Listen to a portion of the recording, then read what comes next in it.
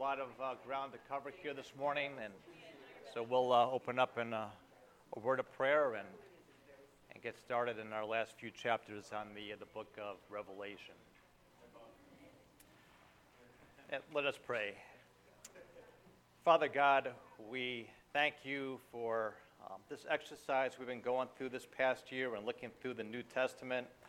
Father, you have given us so much information, and we've had a blessed time together discussing your word, studying your word, and we are so thankful for your great faithfulness to us in this past year, 2023. And as we look ahead in the year to come, we pray for increased grace and to grow in the knowledge of our Lord Jesus Christ. So we pray that you would bless our time together here this morning, and we just thank you once again and pray all these things in Jesus' name. Amen. So I want to start off first by thanking the pastors and the elders here at Grace Bible Church for this exercise of reading through the New Testament together and studying together on Sunday mornings. I trust it's been beneficial and a good exercise for everybody. In the year ahead, we're going to be looking at the Old Testament. And if you haven't already, there are some new booklets at the back of the sanctuary and new notes for the first week of 2024. So we trust that God will continue to bless us as we look to his word going forward in the new year. We've this book of Revelation, it's been fast-paced, a lot of information, a lot of changing scenes as we go along. And I think we can all admit at times, especially if you're reading through for the first time or two, that it can be almost overwhelming when you're reading so many of these things. And yeah, you're in good company, because I think the Apostle John, when he was getting these revelations, he too was a bit overwhelmed at times. When he was seeing some of these scenes, he would say things like, well, I saw something that looks like this or looked like that. And as we were reading these last 7 chapters this week, there were a couple of times where a mighty angel was before John, and John would fall on his feet before the angel, and the angel said, don't do that, don't bow before me. Not only once, but twice he did it. If you look at the last chapter, chapter 22, John falls down on his feet before the angel, and the angel says, no, don't do that. I'm a fellow servant like you are. Worship God. And we have a tendency in our lives to worship other things besides God. Even the Apostle John here was overwhelmed, and but the worship set him. The angel set him straight, and we are to look to God and to worship Him alone. He is our God, our Lord, and our King. Well, we've been looking at the 7 seal judgments of the Lord God. We looked at the first 6. And remember, the first seal, as it was opened, the only one who is worthy to open up the scroll is the Lord Jesus Christ.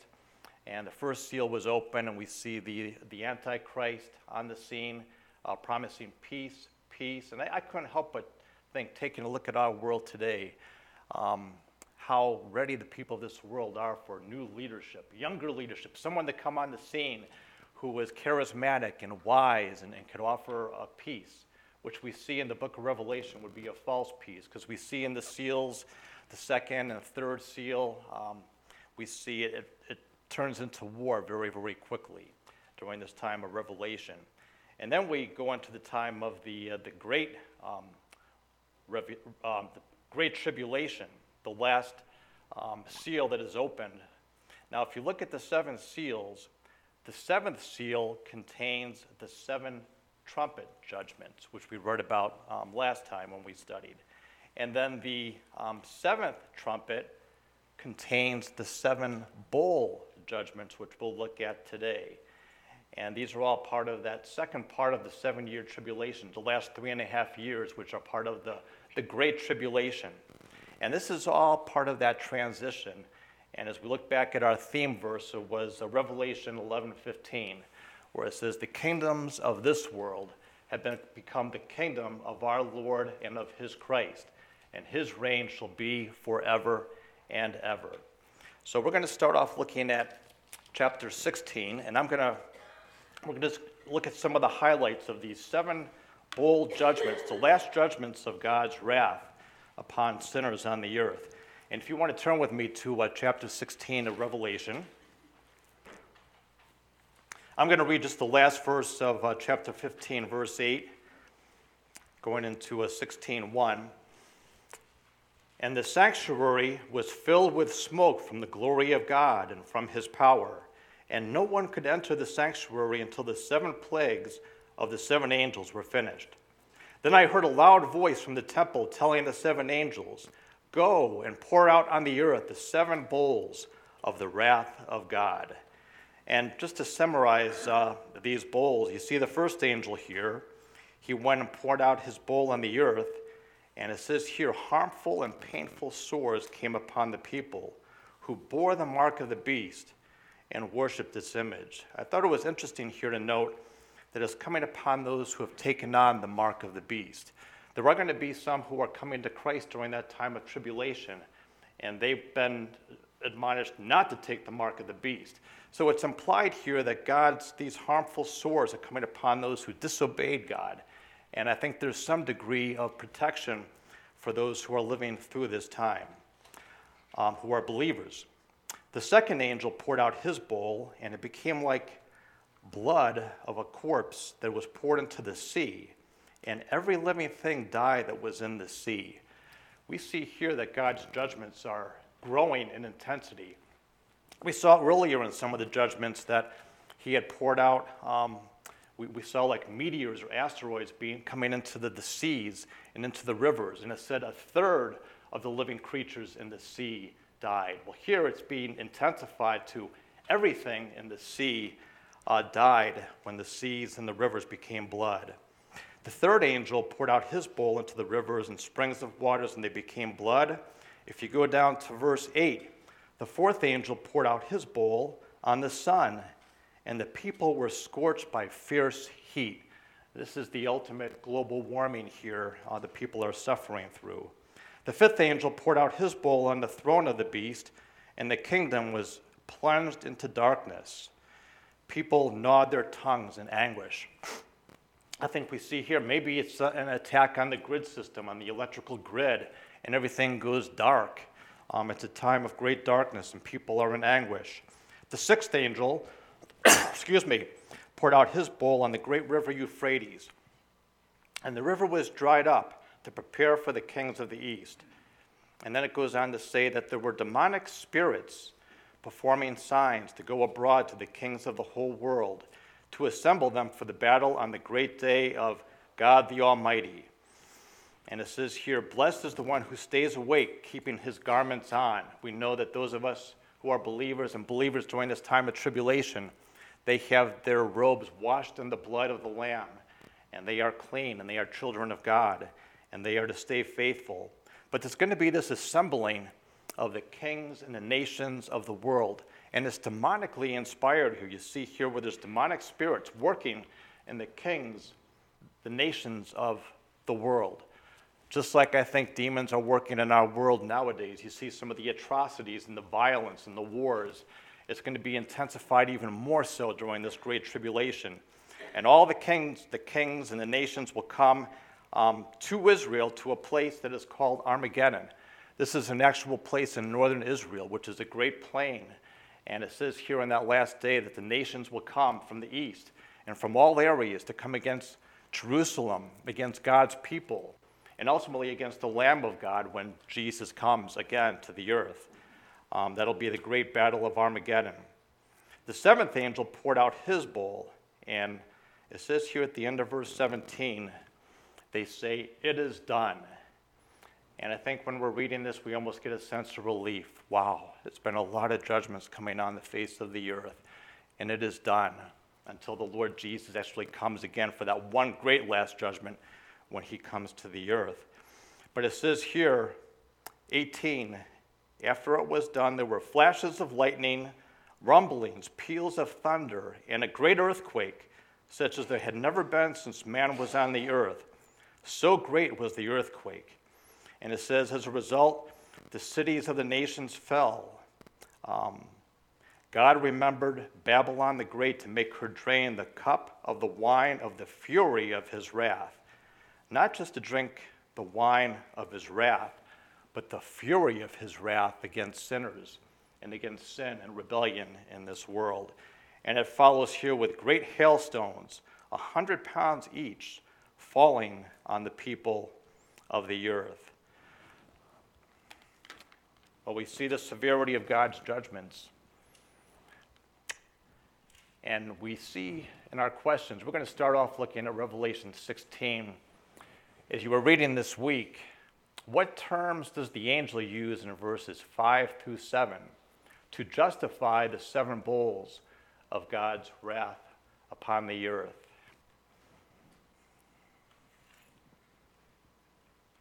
Brenda. They're true and righteous. Right. They are, you see in verse 5, they're just, and in verse 7, they are just and true. You know, those in heaven have no problem with God's judgments. They know that God is faithful and just and true. The people on earth may be thinking, oh, what is going on here on this earth with all these judgments? But the angels in heaven and those in heaven have no problem with this. What does verse 6 say, too? It is what they what? It's what they deserve. You know, we have a high view of man sometimes, and we think, oh, well, there's so-called good people. How could God judge those people who are unbelievers or so-called decent good people? But no, the heart is deceitful and wicked above all else and is worthy of God's judgment. It is what they deserve, and just and true are your judgments.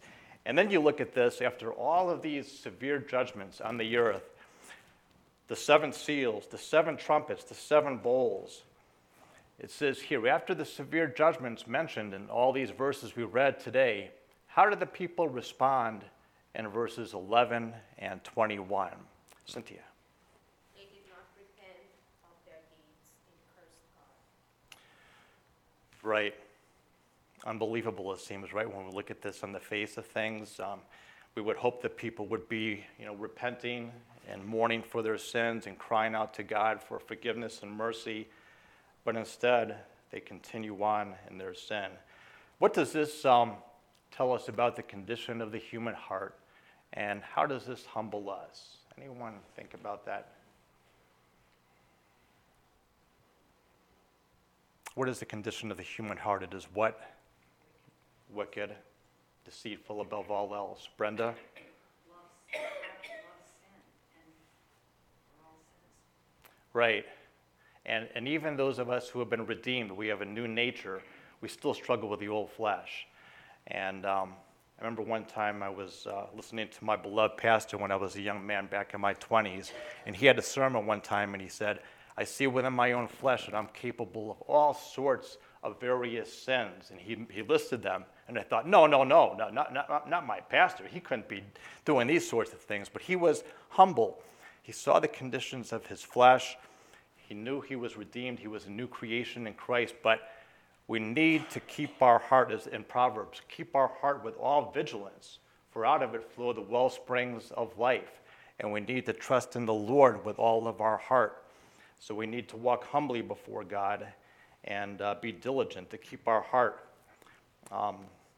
trusting the Lord.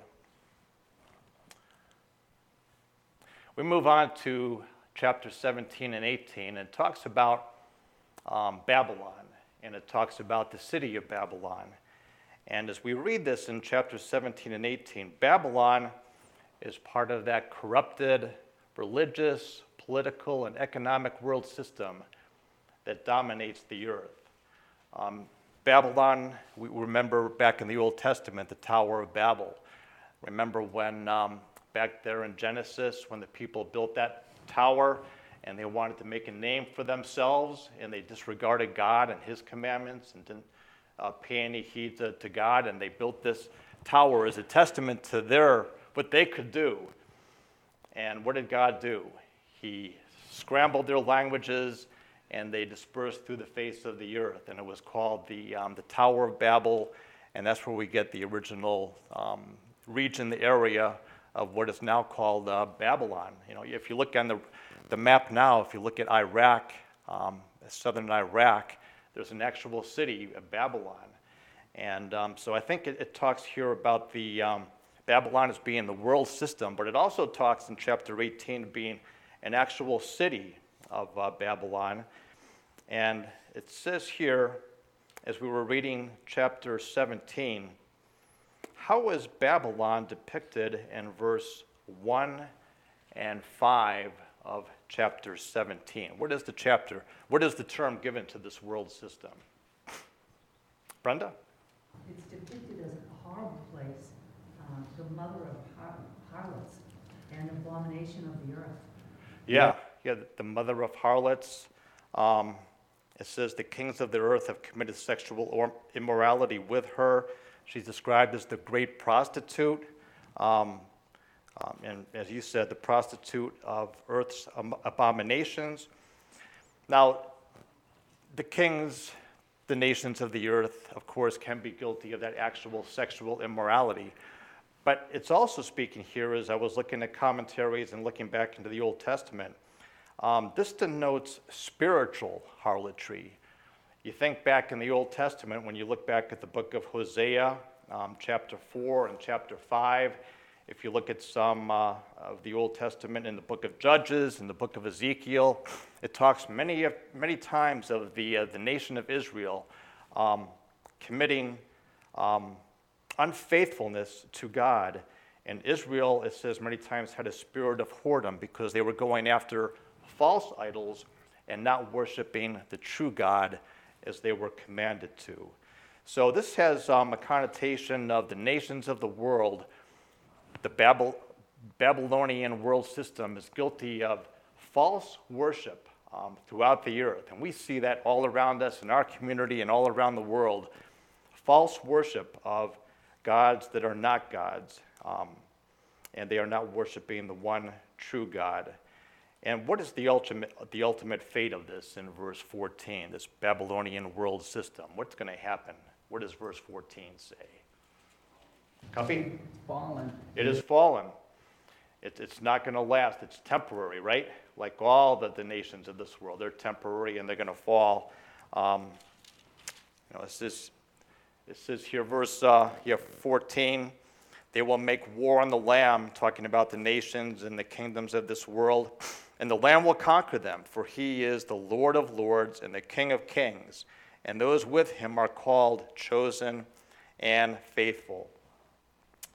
So we see that this kingdom will not last. And all the kingdoms of the world, I don't know if you saw earlier, it said there were 7 kings, 5 of whom have fallen. One is, another is yet to come. You look at some of this language, you go, what does this all mean? And John at this time, he was looking at the kingdoms of the earth. You think of the ones that had fallen. I think it was the Egyptians, the Babylonians, the Assyrians, the Medes and Persians, and the Greeks. These had all fallen that John is being revealed to him here. But then one is the Roman Empire. That would be number 6. Number 7 would be a revived Roman Empire.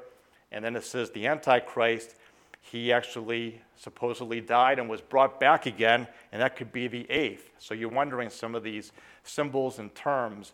As you look into it, it does make sense that there were 5 that have fallen. And they're all guilty of this sexual immorality, this whoredom, that they are unfaithful to the one true God and exercising false worship of false gods. Chapter 18 goes even further into Babylon.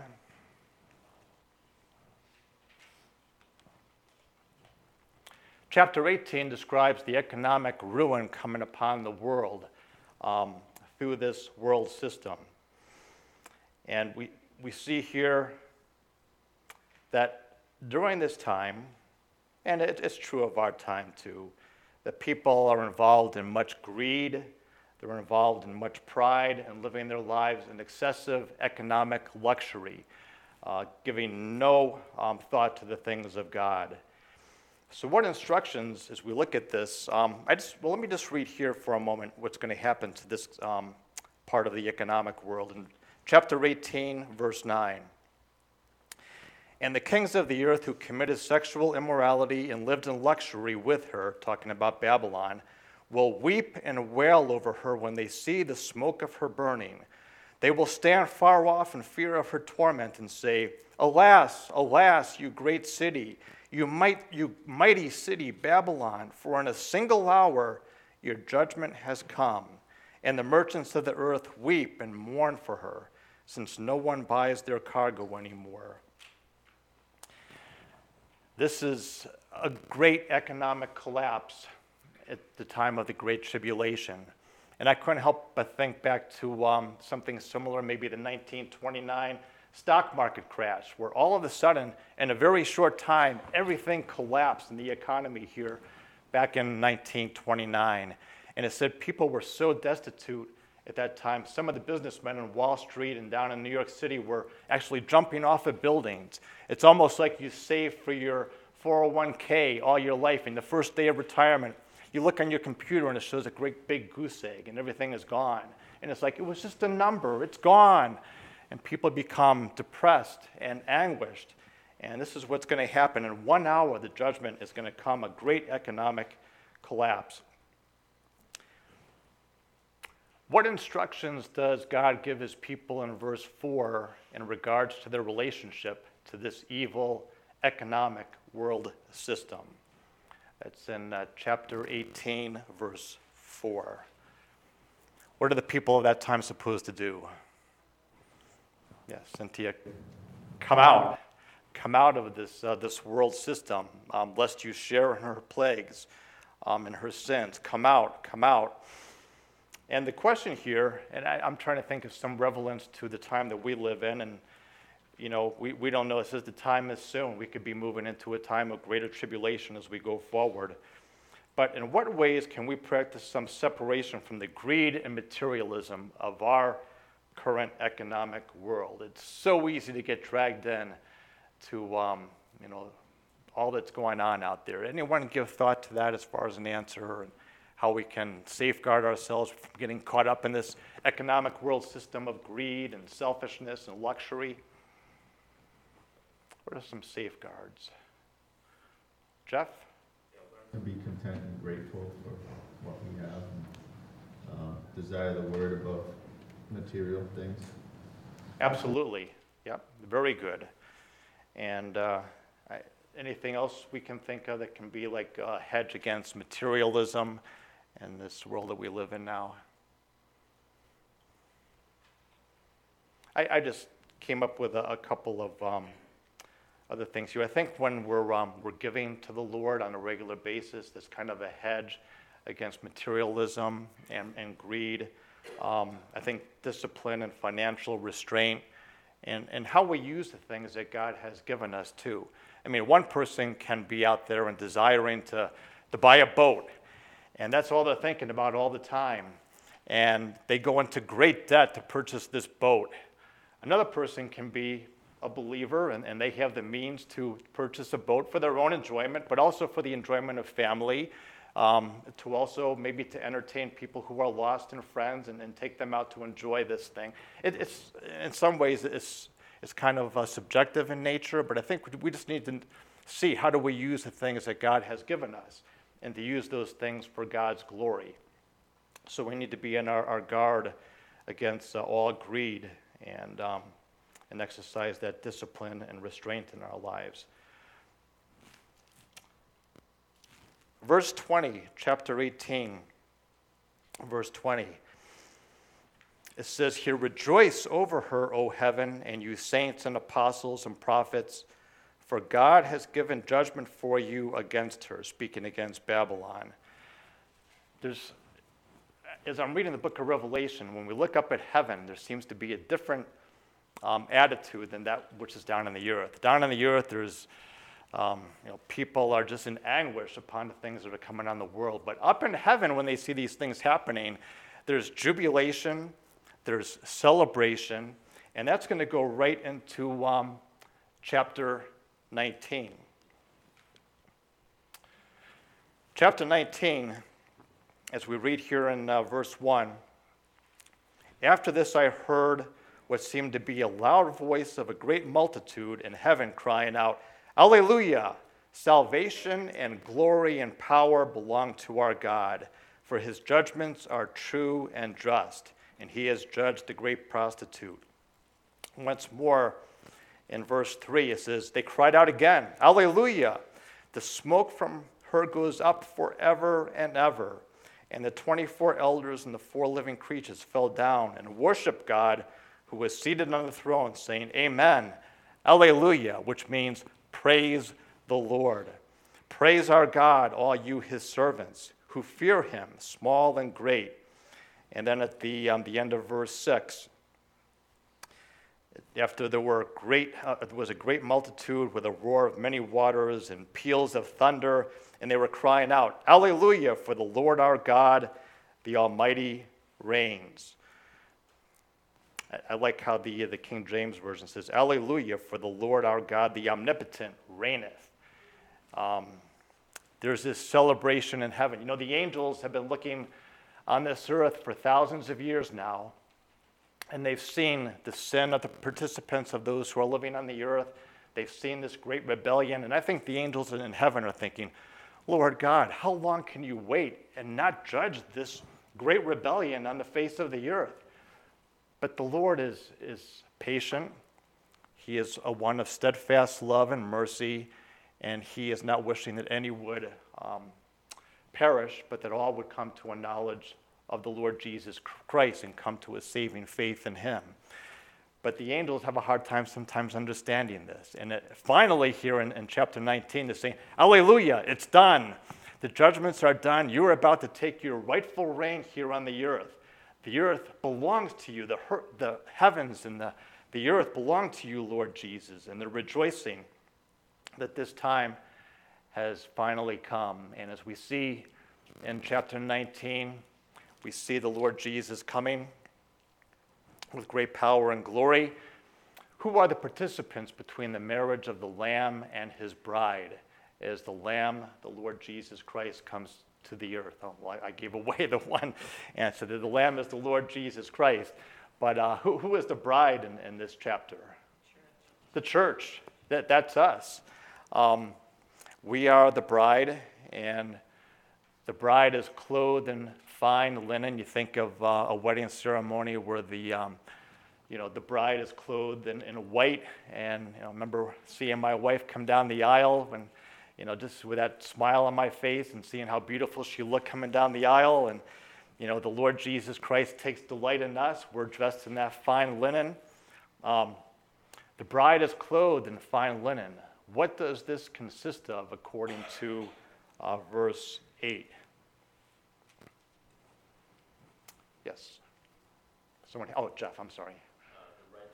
The righteous deeds of the saints. The righteous deeds of the saints. I was reading this, and it says in verse 8, it was granted her to clothe herself with fine linen, bright and pure. When it says it was granted her to be dressed in this white linen, it says that those who are believers have dipped their robes in the blood of the Lamb.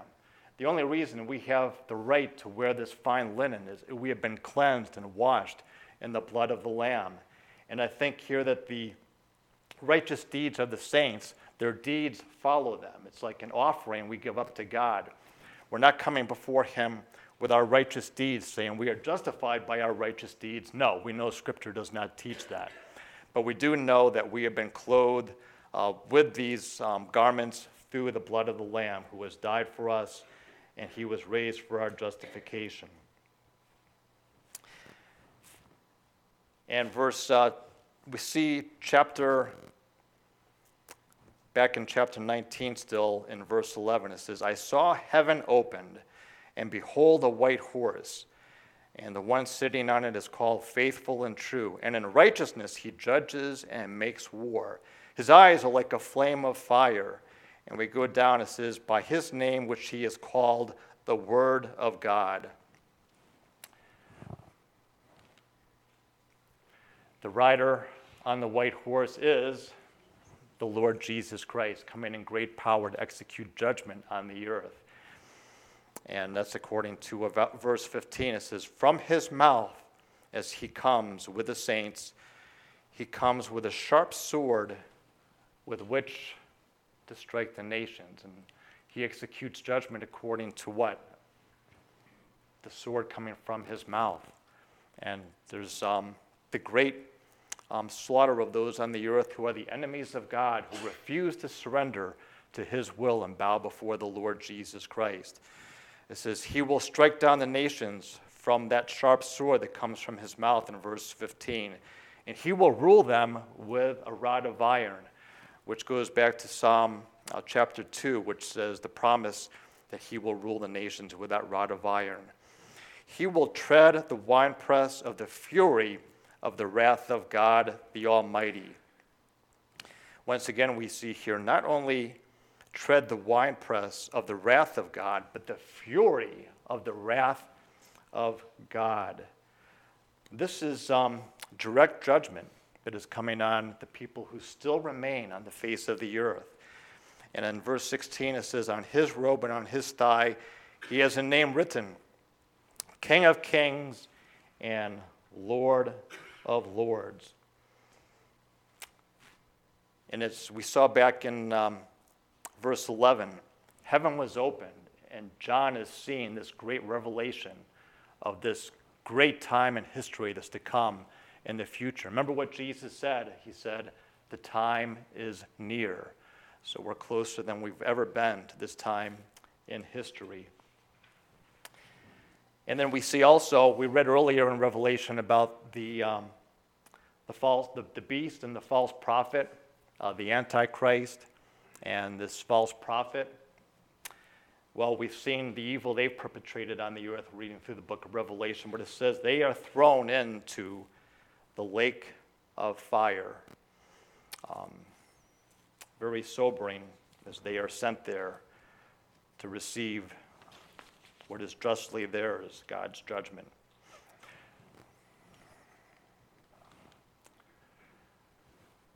Moving along to chapter 20, we see here that the dragon, the ancient serpent who was the devil, he was bound for 1,000 years after Jesus comes to the earth. We see another reference to 1,000 years in verse 4.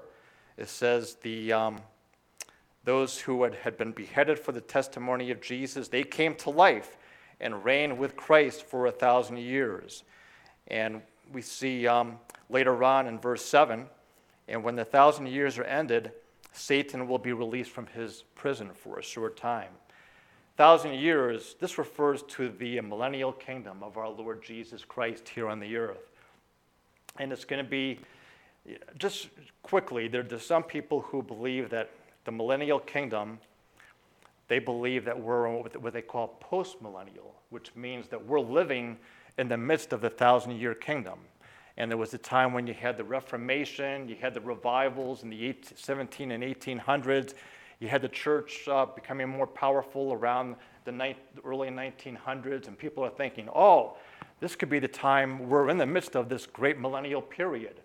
But then came World War I, the war to end all wars, but that wasn't true. We had World War II, and we've had numerous wars since that time, and still occurring throughout the world. And I don't see any wolves lying with lambs. I don't see any bears grazing with cows. I can't think that we're in the millennial period right now. There are some who say amillennial, which says that this is just all symbolic, the 1,000 years, but I don't believe that. When the Bible says 1,000 years, just like in Genesis when it says one day, when you have a number next to a period like a day or a number like 1,000 next to years, that's the literal one day and the literal 1,000 years. So that, I say we're pre-millennial. We're not in that kingdom yet, that millennial kingdom. And also the plans for Israel. I think God has not forgotten his people Israel, and I think there's going to come a time. We saw the 144,000, coming to a faith during the time of the tribulation. God has not forgotten Israel. Those promises in the book of Isaiah, God has not forgotten his people in that way. So Satan was bound. People are resurrected for 1,000 years, and then Satan is released for a short time. It's interesting, after 1,000 years, Satan is released, And there are people are still having children during that 1,000-year period, and there's people that are coming to rebellion again after seeing Jesus reigning on the earth and seeing all these things. There's one last rebellion, but it's very, very short-lived. It says that God, the Lord Jesus, destroys them with the flame coming from his mouth, and they will be destroyed very quickly at the end of that 1,000. All rebels will be destroyed at that time. And then it says there's a great white throne, the great white throne judgment. And this is the second resurrection, when those who will come before the Lord God to be judged. It says books were opened. And there was another book, that was the book of life. And it says everyone was judged according to what they had done in the books. Can you imagine going before the Lord God Almighty and being judged based on your own record? You don't want to be doing that. But for those whose names are in the Lamb's book of life, those are those who have been washed in the blood of the Lamb. And we need not fear God's judgment. But those who were judged according to what they had done, it says here, they were judged, each of them, at the end of chapter 20, verse 13. They were judged, each of them, according to what they had done. Death and Hades were then thrown into the lake of fire, which is the second death, the lake of fire. And if anyone's name was not found written in the book of life, he was thrown into the lake of fire. And the verse here was, how can these last few verses of chapter 20 give us an incentive in evangelism? Just knowing the plight of the people, right? I think when you look for incentives in evangelism, the first thing is to be faithful to God and sharing the gospel. That's number one. But number two, we have a heart of compassion for those who are to perish someday in this awful lake of fire where the torment goes on forever and ever. Remember reading back in college, Jonathan Edwards, Sinners in the Hands of an Angry God. And he spoke that sermon in Enfield, Connecticut. And he was a very low, monotone, almost reading of his sermon. But it was so powerful, describing God's judgment and his wrath, that the people were in the pews weeping at the end of that sermon. And Jonathan Edwards did it out of love and compassion for the people in that congregation, because he knew there were a number of people there who did not know Christ. And then you think of the Lord Jesus Christ, how patient God has been with sinners here on the earth. Jesus spoke more about hell than anyone else in the Bible, than any of the other prophets and any of the other apostles. It's out of love and out of a warning that God gives to the people of the earth. It's a warning of love, of the judgment that's coming. Escape and flee from the wrath of God that is to come. Flee to Christ. We read about the coming of the new earth and heavens along with the new Jerusalem in chapter 21. As we read here, what contrast do we see between the new creation compared to the present age in which we live? And I believe this was in chapter 21. I pointed out some verses. Verse 1, verse 4, verses 13 through 27. What things, what's... Sea. There's no more sea. That's one thing, right. There'll be streams and rivers, but no more sea, right. Anything else that we saw? A contrast to this coming world to what we have now and the world that we have now. Be no more what? Death. No more death. You know, we hate the thought of death. We hate the thought of pain. I mean, pain sometimes is beneficial to us in this world. God uses it for his own means, but ultimately no more death, no more pain. And what's the result of death when someone we love dies? We do what? No more crying, no more mourning. These things have passed away. These things are the former things, and these things will no longer be occurring.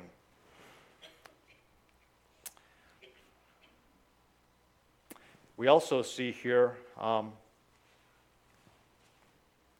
it's going to be a time of transformation in the world. It's going to be a beautiful world of peace, beauty, and love. Psalm 16:11 says, in God's presence there is fullness of joy. At his right hand there are pleasures forevermore. What a contrast to the world we live in with so much hatred and violence and death and mourning and pain. One day those things will have passed away and we'll be living in peace with God, with much joy in his presence forever and ever. And that gives us great hope. Last chapter of the Bible, Revelation chapter 22. I just wanted to jump ahead to this because this was so important when I was reading it. What warning is given to those who hear the words of this book? Revelation 22, verses 18 and 19. What does God warn John? What does he warn in extension all of us? Brenda. He warns that if any man adds anything to this book, God will add unto him the plagues that are written in this book. Right. That's a warning to be taken very seriously. And what's the other thing that he says about his word? Diane? Take away from the book. Don't take away. Take you out of the book of life.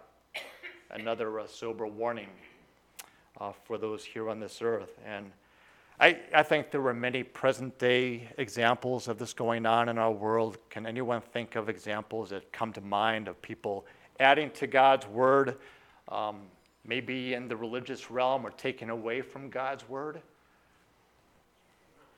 Jehovah's Witnesses, the cults, Mormonism, denying the deity of our Lord Jesus Christ. Very serious thing to add to God's word or to take away from God's word. And I think we can, there was even one of our founding fathers that came to mind, Thomas Jefferson, when he was reading his Bible. He would actually cut out the portions of the Bible that spoke of Jesus, his miracles, and his deity. That's a dangerous, dangerous thing to do. And we're warned, don't add to God's word and don't take away from his word. This is the full revelation that we've read here in the New Testament. We'll be reading the Old Testament in the next year. This is the full revelation of God. Don't take away from it and don't add to it.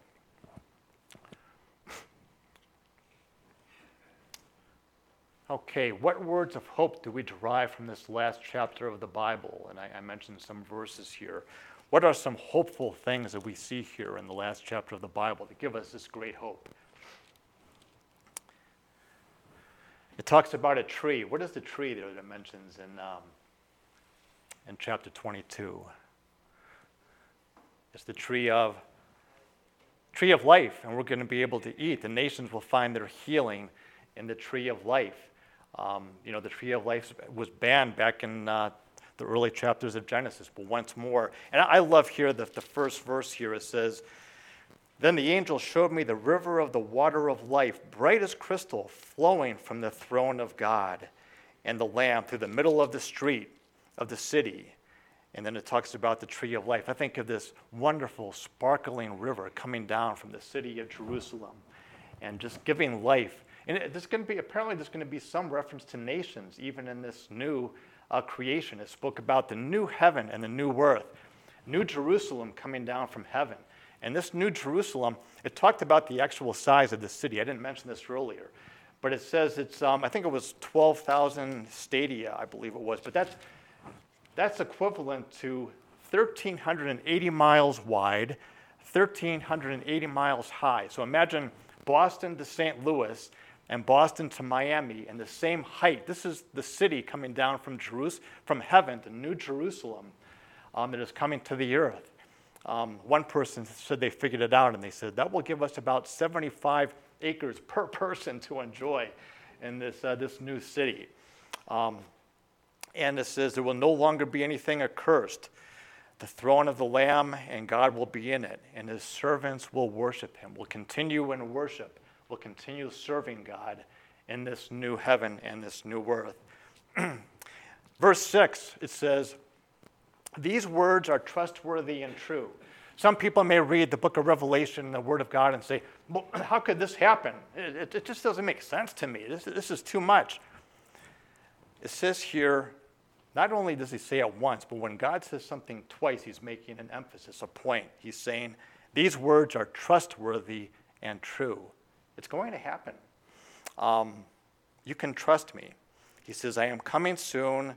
Blessed is the one who keeps the words of the prophecy of this book. Verse 9, once again, the admonition to John and all of us. Keep the words of this book. Worship God. It goes on to say, for the time is near. Behold, I am coming soon. I am the Alpha and the Omega. And blessed are those who wash their robes, so that they may have the right to the tree of life, that they may enter the city by the gates. But outside are those who have not trusted Christ and are involved in all sorts of abominations and sins, and they have no right to this city. But as we saw earlier, to be thrown into the lake of fire. But in verse 17 it says, the Spirit and the bride say, come. And let the one who hears say, come. Let the one who is thirsty come. Let the one who desires to take the water of life without price. The gift of salvation is a free gift. The drink of those waters like Jesus offered the woman in chapter 4 of the book of John. I have water to give that you'll never be thirsty again. Drink of this water and have everlasting, full and abundant and joyous life, a life of peace. And then in verse 20, it says here, he who testifies to these things says, surely I am coming soon. Amen. Come, Lord Jesus. The grace of the Lord Jesus be with all. Amen. And in the last two chapters, Jesus is referred to as the Lamb, I think 6 or 7 times. And remember John Newton's song, we've been there 10,000 years, as bright. We'll be there worshiping God 10,000 years, bright shining as the sun, worshiping him and praising him for eternity. But I think in all eternity, say 30,000 years, 30 billion years, we'll be looking back and remembering what the Lamb has done for us. We'll be looking at the cross, that everlasting memorial of what Christ has done for us, to allow us to take part in his blessings, everlasting life, and being with God forever and ever. So we are thankful to God for all he has given to us. His words are trustworthy and true. Come, Lord Jesus, come. Let us bow in prayer. Father, we thank you so much that you are a faithful and good God, that your promises are trustworthy and true. And Father, for the time we have remaining here on this earth, I pray that you would help us to be watching and ready and faithful and living holy lives that would be pleasing to you. Father, we thank you for this past year and being able to read through the New Testament, for just helping us to understand more and more of your plan for our lives, and just revealing to us your great glory and your power in the coming of our Lord Jesus Christ. And as we go into the new year, help us to be faithful in reading your word, to continue to grow in the grace and knowledge of our Lord Jesus Christ, that the word of God may dwell in us richly, that your peace may rule in our hearts, and that we would be a testimony to the world that you are a good and a faithful God. And we pray along with all the saints, come, Lord Jesus, come. And we say amen, and pray all these things in Jesus' name. Amen.